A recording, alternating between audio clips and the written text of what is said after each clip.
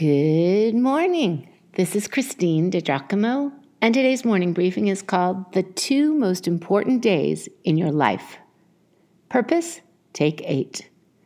She was pretty, petite, blonde, athletic, a Christian, and about 38 years of age. By just about everyone's measuring stick, she was a successful woman, a marathon runner, wife and mother of 2 lovely children, and an intelligent, engaged woman. Oh yeah, and a structural engineer with advanced degrees, having designed and supervised the build-out of Los Angeles International Airport. Truly, she was anything but idle, ignorant, or ignoble. Far from it. Yet, she was dissatisfied. Something was missing. I will carry her face in my mind forever because of the question she posed. Can you tell me my purpose in life? In spite of her blessings, her meaningful career and accomplishments, Megan knew there was more. Mark Twain said the 2 most important days of your life are the day you were born and the day you find out why. She was stuck between days 1 and 2.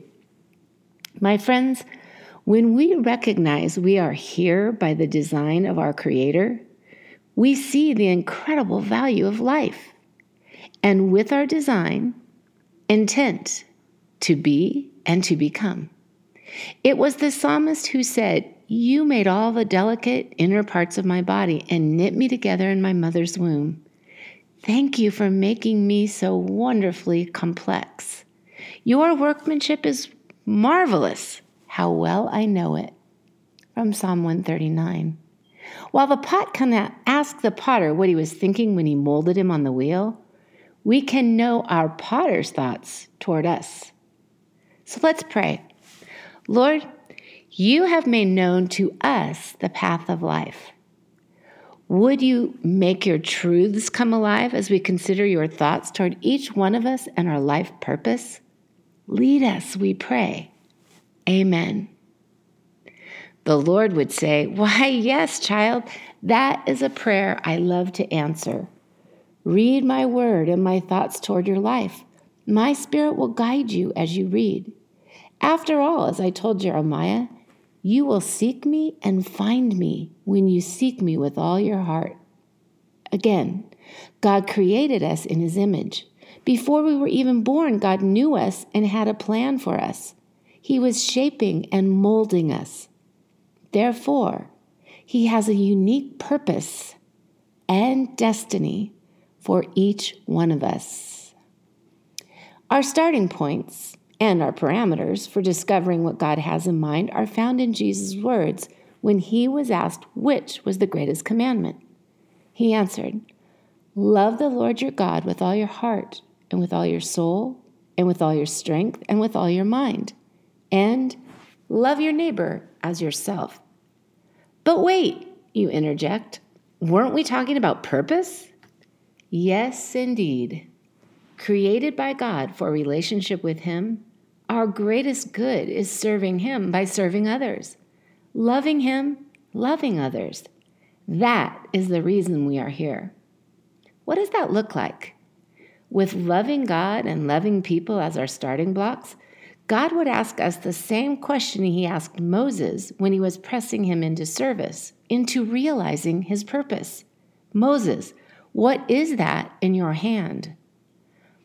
Honestly, maybe some of you reading think this is nonsense if you do not have a sincere relationship with Christ. You see, a funny thing happens when you recognize your need for Jesus and your love for him and his for you. You want to live to honor him. I have recently watched a radical transformation in one of my corporate brothers who said, "I've never felt this way before. I really just want to make God smile." Mission accomplished. I'm sure his motivation and desire put a smile on God's face. Wait, you did not think God is emotionless, did you? So, what is in your hand that could be used of God? Among other things, there are your natural giftings or talents, your passions, your vocational skills, your spiritual gifts.